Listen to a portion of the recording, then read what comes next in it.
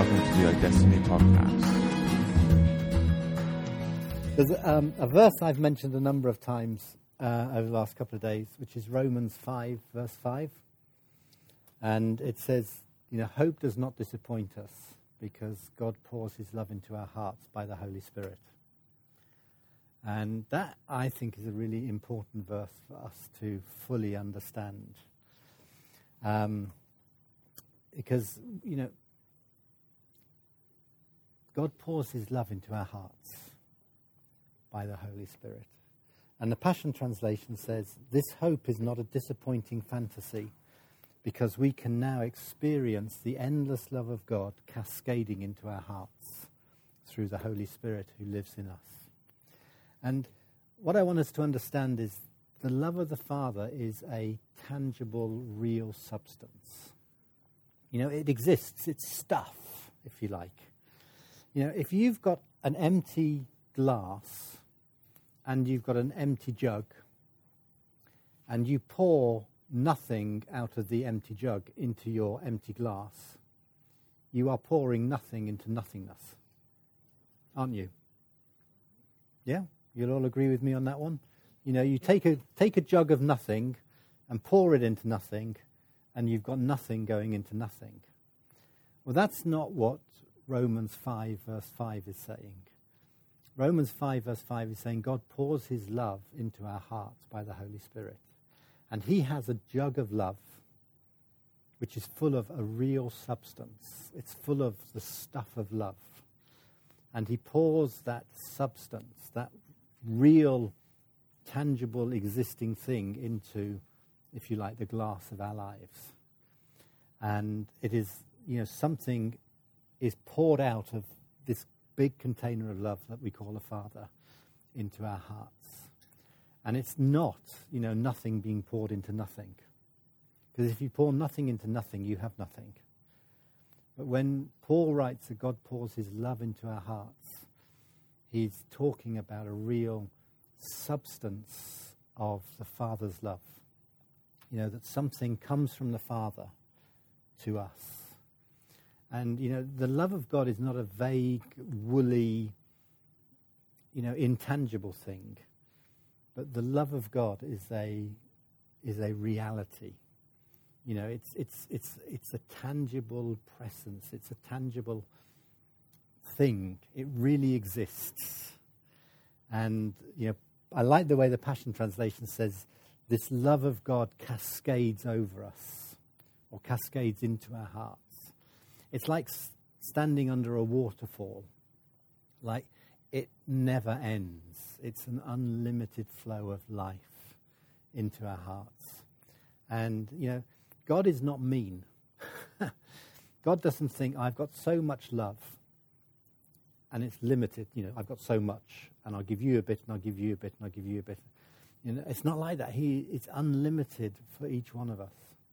I went to a church one time. I wasn't speaking or anything. It was my daughter's church, and we went to visit her, and we went to her church. And the guy who was preaching, he said this most outrageous thing.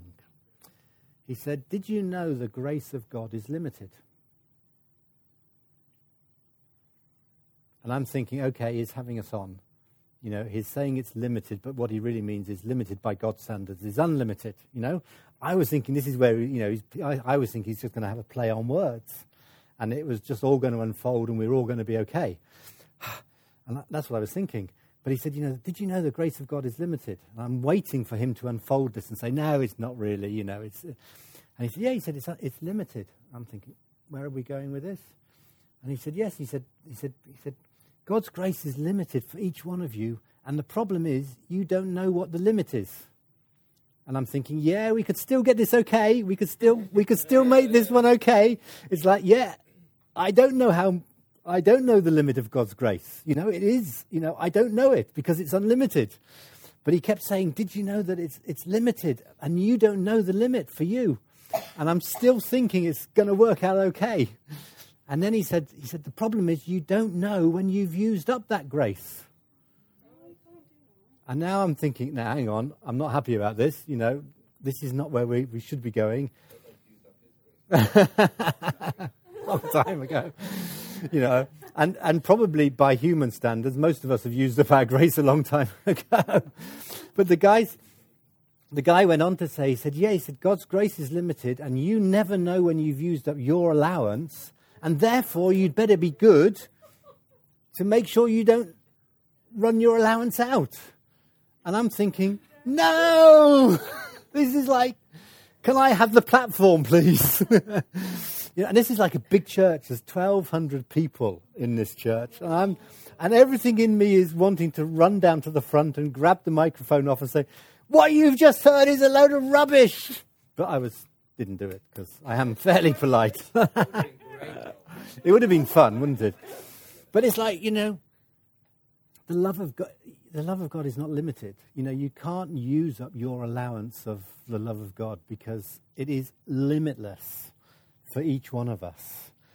And I don't know where that guy came from that day. And my daughter said to me afterwards, I mean, she was as shocked as I was. She said, Daddy, you know, I didn't even say anything. I thought, I'm not going to say anything. It's her church. She's settled here. This is like where she belongs. This is her friends and stuff. I'm just not going to say anything.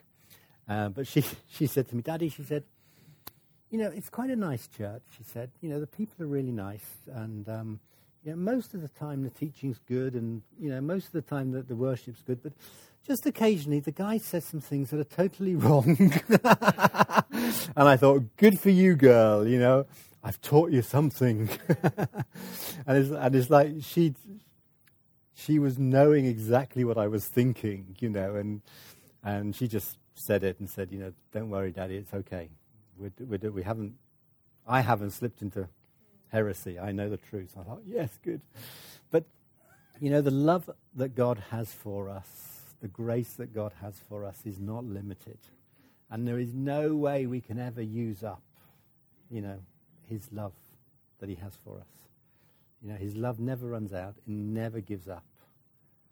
And actually, you know, in this life, we will never experience it fully. However much we experience, there will always be more. And I just, you know, my encouragement is, you know, always seek more. Yeah, always go for more, because there always is more. You can't outlove God. You know, it's like,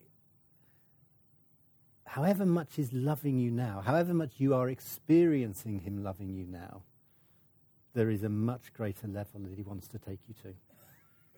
And when he's taken you to that level of experience, there's another level he wants to take you to.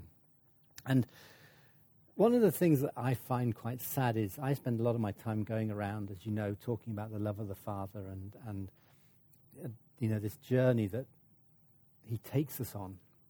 And the thing that saddens me is when I see people settle. And you see them and they say, oh yeah, I know God is loving me, and it's like they've plateaued. And I say, well, seek more. Oh, no, it's fine. I'm happy the way it is. You know, how can you be happy the way it is? You know, there is so much more. And it's, you know, I love that picture of like the cascading love of God, cascading into our hearts, because, I don't know, we've got some pretty good waterfalls in this country, but they're not the best in the world, of course. But, you know, I've been to Niagara Falls, as some of you probably have, and, you know, you just look at that water and you think, that is never going to stop.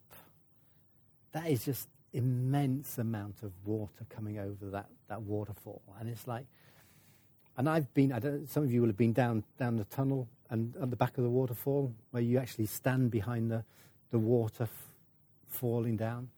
And that's an incredible experience, just to listen and watch and see this. And you think, that's what the love of God is like. You know, just a thunderous, overflowing, generous, lavishing amount of love. And it's not that he's standing there with an empty jug pouring nothing into nothing. He is pouring the substance of his love into our hearts through the Holy Spirit. And you know, I long that we can live in that place where we are being drenched by the love of God. Daily, hourly. That we live in love. And that we're not satisfied with dipping our big toe in the ocean of his love. But it's like, I want to experience all that he's got for me. Because that leads us into freedom. That leads us into peace. That leads us into rest. That leads us into this place of a life of security. When we actually live loved. If you look at families where the kids are really loved, they are so secure. They can do anything, they can say anything. They can break your best china dish, but they know they're loved. And it's okay. My friend Barry Adams, he was visiting a family one time, and they'd adopted a child. And this child had been an orphan, and they'd adopted him, brought him into the family. And one day they were sitting around a table, I think Barry was there with them, and this little lad knocked a plate off the table, and it broke on the floor. And the little guy ran out of the dining room in tears, and he went and hid in a place far away in the house where it really took them a long time to find him. But he went and hid, and eventually they got him, and they got him out, and they said, "Why did you run away and hide?" And he said, "I broke a plate and I thought you would be angry." Because that was his experience. That's what his heart believed. And the people who adopted, no. If you drop a plate, it doesn't matter. We'll tidy it up. We'll pick the mess off the floor. We'll give you another plate. And this little guy couldn't believe it, because his whole background and his whole experience said, if you break something like that, people are going to be angry with you. People are, you've done something wrong. So you have to go and hide, which is, of course, is exactly what we were seeing this morning, what happened in the garden. And they tried to say to him, no, it's only a plate. It doesn't matter. It's just a plate. And, we'll tidy it up together. And that's what when children are loved and secured, they can break a plate, and it doesn't. You don't want them to break too many plates, of course. But, they can break a plate and it doesn't matter, because they know they're loved. And our Father's like that when we mess up, when we get things wrong, which we do. He said, "Oh, for goodness sake, it's only a plate." We can sort it out together, and then we can carry on. But when we're living loved, we know it's okay. But when we're living as orphans, we want to run and hide. And we think, "Oh no, we've done something wrong. Well, it's only a plate." I've got a friend, she's a lovely lady, she's from Edinburgh. She ran a children's church in the inner city of Edinburgh for a number of years. She started getting these kids coming to church, and they were really disruptive in church, And in the end, the pastor said to her, he said, "We really want to help these children. We really want to do something good for them, but it's not helping them, and it's not helping the other people in the church the way things are at the moment. Why don't you start a separate church for these kids?" And so she did, and she ran it for years, and in the inner city area of Edinburgh, and she got all these kids coming, and it was just great what she did with them, and they loved her, and she would see the police when they got into trouble with the police. She would see the police with them. She would see the social workers with them. And she told me one day there was a lady they have a lot of flats and tenements in Edinburgh. There was one lady on about the 4th or 5th floor, and every week she would come on her balcony and she would watch when the double-decker bus came around and pick the kids up. And after 9 months, this lady came downstairs onto the street, and she said to my friend Helene, she said, "I've watched you for 9 months, and I trust you with my children now. Will you take my children to your church today?" And it took 9 months of her watching how Helene was, and how she behaved, and how she looked after the kids, before she would trust, her kids to this lady.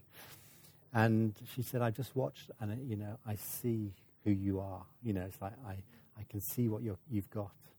But one day, one of the kids in Helene's church, she didn't tell Helene, but she entered Helene for the Child Line, like charity of, Person of the Year award. And so Helene got to be one of the finalists, and she went to London. And Esther Ransom was there, and the Duchess of Kent was there, and there were all these people, and they started calling out the 5th place, and it wasn't Helene.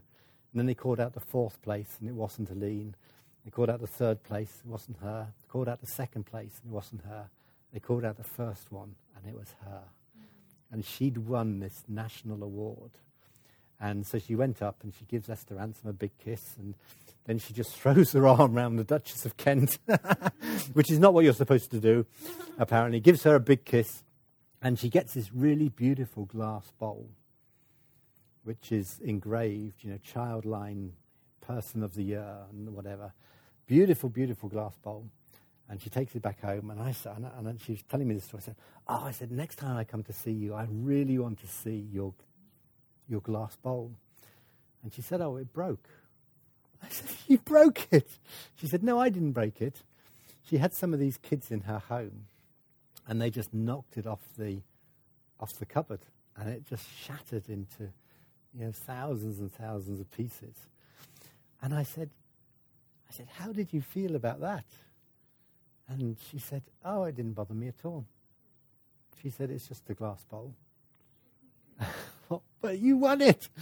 And she said, no. She said, the most significant thing was, well, first of all, she said the child who knocked it off was devastated. And she just put her arm around this child and said, hey, it doesn't matter. It's only a glass bowl. And, that really helped that child, of course. But then I said, well, didn't you feel like you've just broken this trophy? This is like your award, And she said, no, it's just a glass bowl. She said, the most important thing was when I got to that award ceremony and they called my name out. She said, when they said the winner is Helene King, she said, that was the best prize. Because she said, a few months before that, she'd said to the father, she said, Father, I don't really know who I am. And he said to her, one day I am going to call your name out in public. And so she goes to this awards thing, and they call her name out in public. And she just walked up to the stage, and she said she felt like it was like, yes, the Father has called my name out. And she said that's what did her so much good. That was better than the award. That was better than the glass bowl, because she said it's like the Father spoke those words, Helene, you're my girl. I'm proud of you. And that was the thing that really did so much good for her heart. And, that's what it's like, I think, when the love of God is poured into our hearts.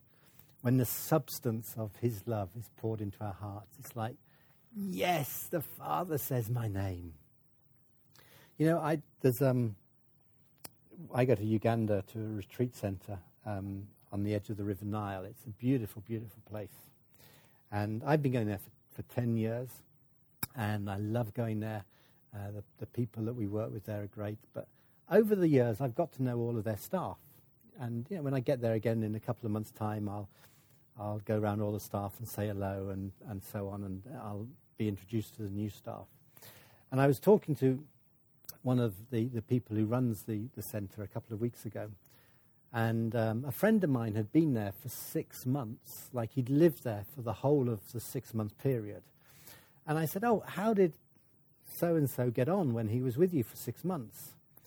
And she said, the lady who ran the retreat, and she said, it was really sad. She said, at the end of the 6 months, he didn't know the staff's names.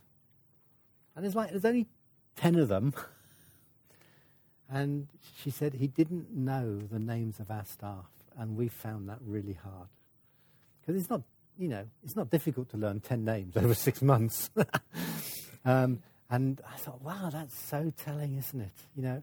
It's so important that we know someone's name. You know, if I came into Timon Roos' house on Tuesday evening and said, "Oh, hello, what's your name?" Or, you know, if I'd have forgotten the names of their kids or, you know, whatever, it's like, it's not valuing them. And I've felt the same as a dad when people have come to our house and they've called our kids by the wrong names. You know, they call Francis Hillary, or they call Hillary Hannah, or they call John Francis.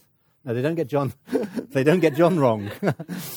But it's something inside of me as a dad goes, "No, you're not. You don't value my kids."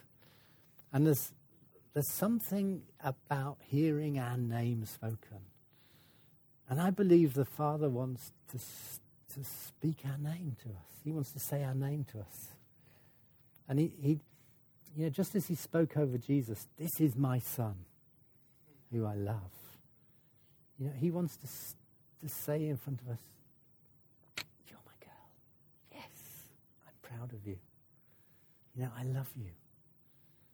Because, and it's not just a one-off thing. You know, we need to live in the flow of his affirmation for us, and that's what Paul is meaning when he talks about the love of God being poured into our hearts. It's the substance and the reality of love. It really exists. It's something being poured out of something into something. It's not nothing being poured out of nothing. It's something that the Father takes from himself and he pours into our hearts.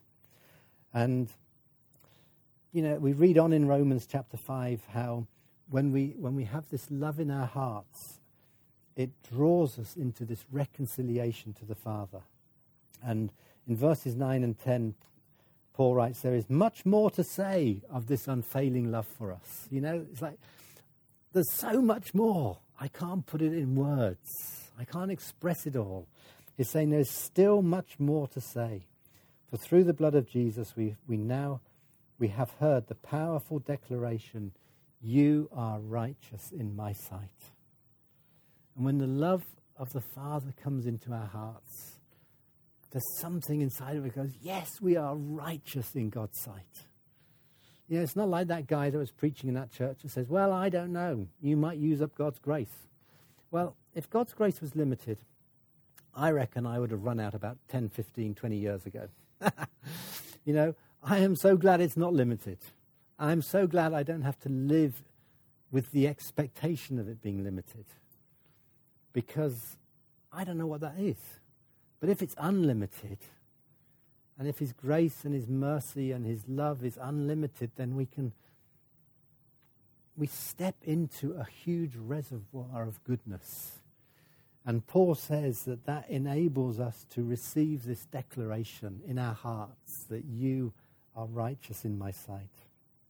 Because of the sacrifice of Jesus, you will never experience the wrath of God. Now that's got to be good news. You know, it's like, we don't have to live under this expectation of the big angry man coming along and telling us off. It's like, because of what Jesus has done, we will never experience the wrath of God. So if while we were still enemies, God fully reconciled us to himself through the death of his Son, then something greater than friendship is ours. Something greater than friendship with God. That sounds like a good deal. You know, he's drawn us into his family, and he's offering us something greater than friendship. I think, well, what's greater than friendship? You know, it's that intimate connection where the two become one. It's like marriage, you know, two become one. And it's like we become one with Christ because we are in him. We become one with the Father because we are in Christ. And this cascading love of the Father into our hearts draws us into this relationship that is greater than friendship. Now that we are at peace with God, that's got to be good news. You know, now that we are at peace with God, and because we share in his resurrection life, how much more will we be rescued from sin's dominion?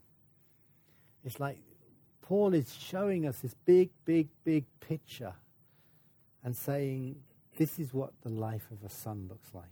This is what the life of a daughter looks like. When you live in love, knowing who your Father is, knowing who you are, you are drawn into something so much greater, so much bigger than just friendship.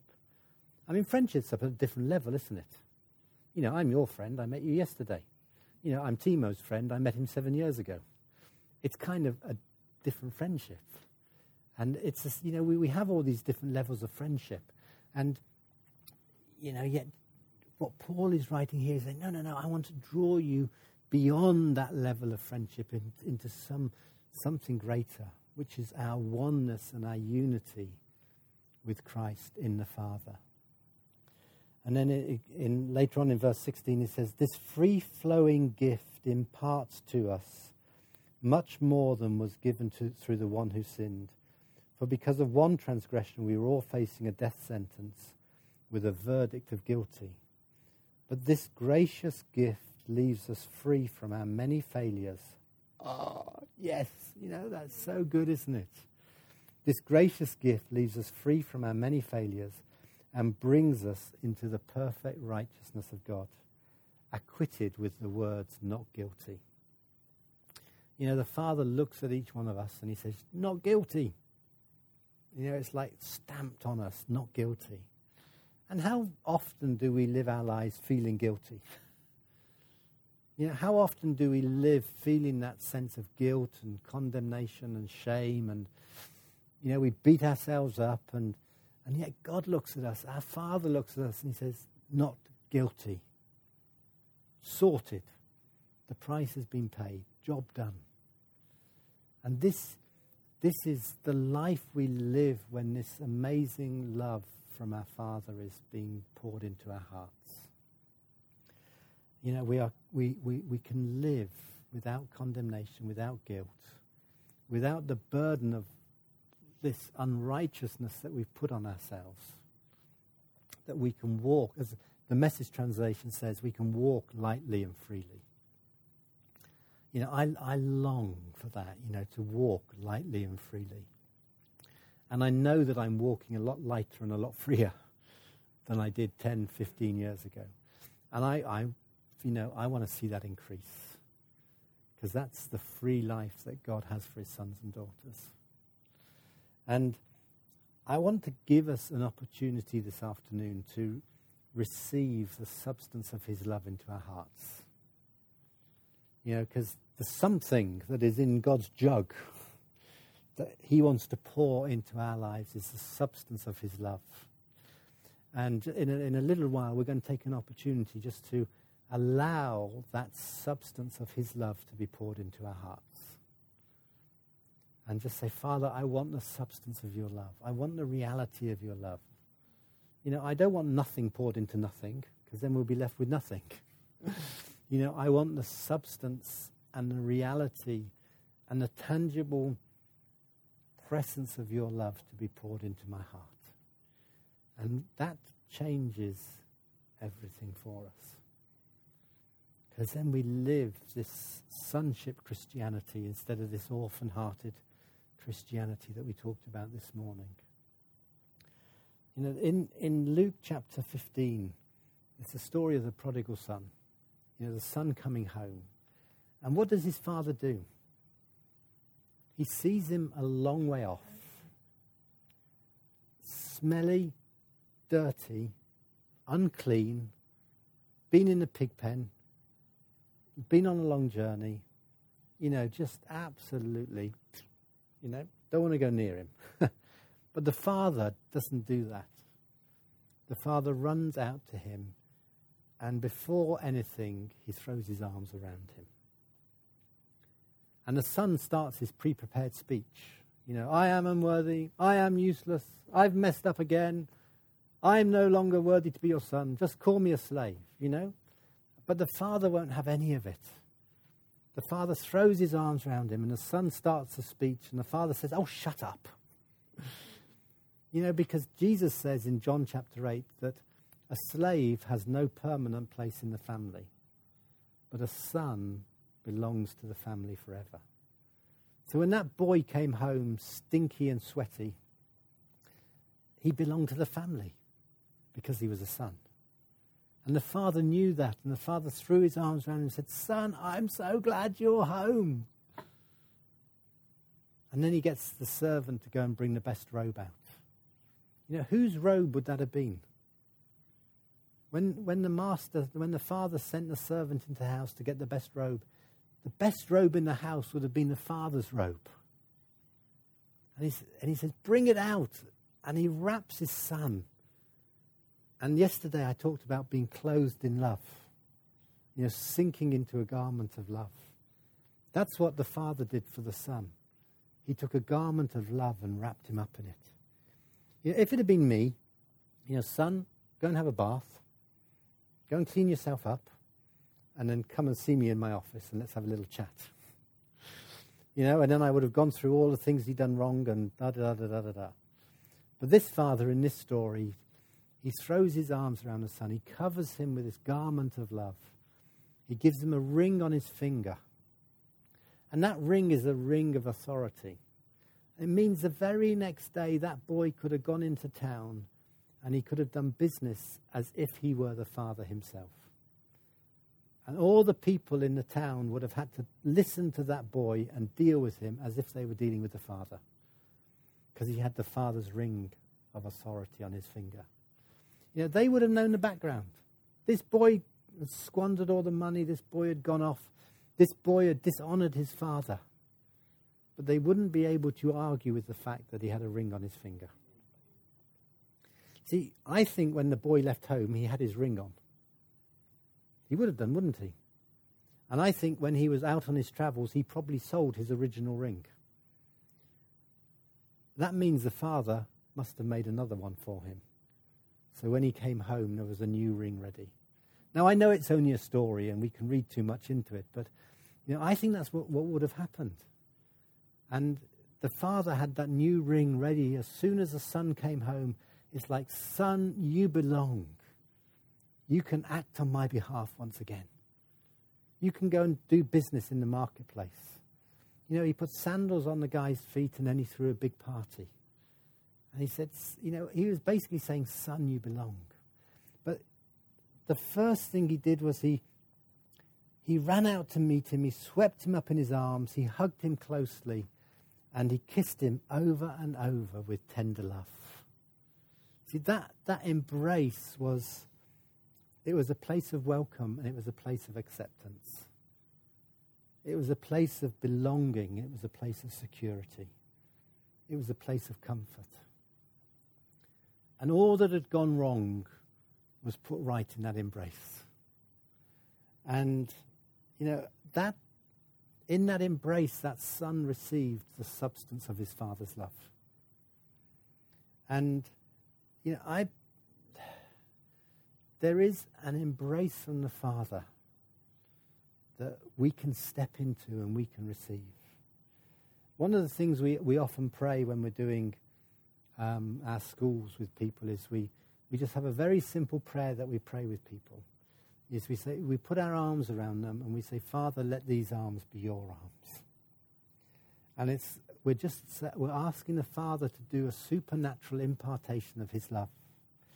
You know, it's like when you pray for healing. You lay hands on someone and say, Father, would you heal this person?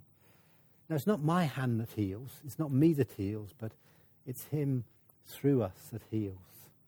And so it is we can say, Father, make these arms your arms, that your son or your daughter would receive the substance of your love into their hearts.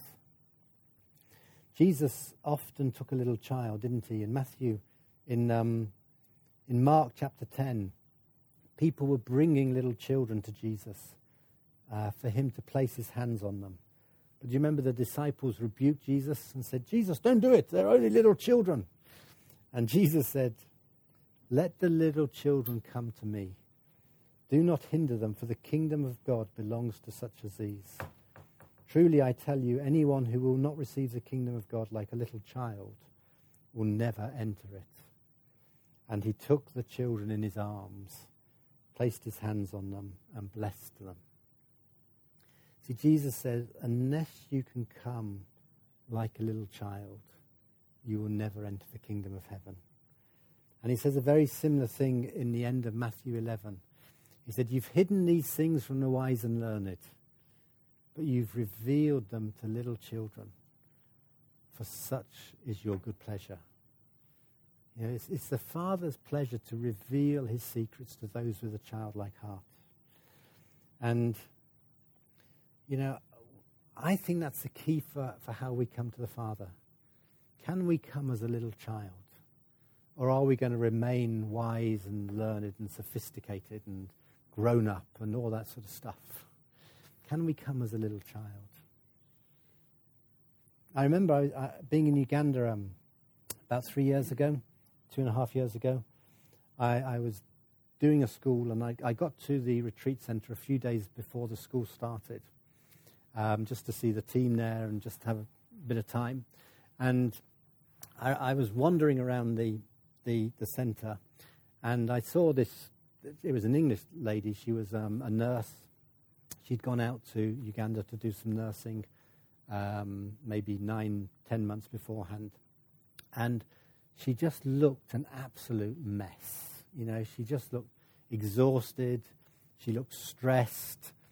She looked in great emotional agony. And I thought, oh, you know, my first reaction was, oh, there's another burnt-out missionary. You know, I'm not going near her. You know, I'm leading a school next week. I don't want to be drained by someone else's, you know, burdens and emotions and stuff. But one night there was an incredible storm, and then the sun came out again in the evening, and there was this beautiful, beautiful rainbow.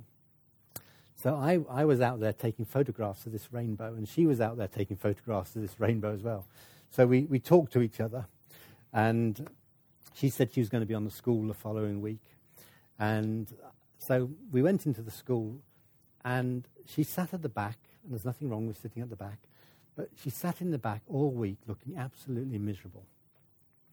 And I could just see she was in such emotional turmoil and pain. And, you know, so on the Wednesday night, I went to her and I said, Sarah, and she's given me permission to share her story. I said, Sarah, can you come as a little girl who needs to be loved? Can you come to a big dad as a little girl who needs to be loved? And she said, no, can't do it. I said, okay, that's fine. On Friday, at the very end of the last session of the school, she was sitting at the back, and my heart was just going out to her. I could see she was just desperate for a breakthrough, but feeling so much pain. And so I went to her again and said, Sarah, can you come as a little girl who needs to be loved by a big dad? She said no. I said, okay. And then about 20 minutes later, I was just wrapping up the meeting, and I went to her again, and I said, Sarah, can you come as a little girl who needs to be loved? Now, she'd done one of our